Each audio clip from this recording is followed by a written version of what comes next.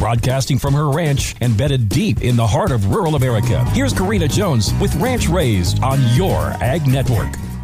It's National Farmers Day, and I'm here to tell you why everyone should be celebrating today on Ranch Raised. Have you happened to eat anything today? How about drink anything? Are you wearing clothes? I hope you are. Well, then I tapped into the perfect audience to celebrate this audacious day. We all owe a great deal of gratitude to the American farmer and rancher. In general, our societies become further and further removed from our agrarian roots. A short century ago, almost everyone worked on the farm or homestead in order to provide the basic daily provisions their family needed. But as American agriculture became more modernized and industrialized, efficiency increased, allowing more and more people to step away from the farm and find other jobs in town. This trend has never slowed down, and today less than 2% of the American population provides the food and fiber for this country. And even that slim 2%, it is shrinking at what we should all consider an alarming rate. The American farmer and rancher could be considered an endangered species, but should also be celebrated as a national treasure. This life is more than playing in the dirt and watching pretty sunsets.